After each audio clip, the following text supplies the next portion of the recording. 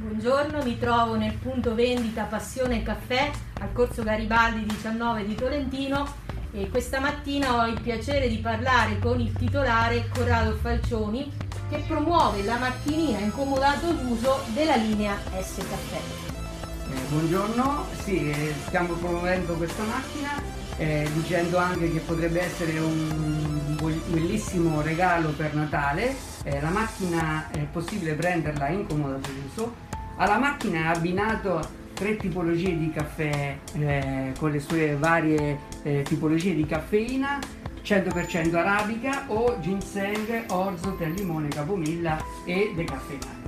La procedura per fare il caffè è semplicissima, basta inserire la capsula e con un batter d'occhio abbiamo il caffè da bar a casa.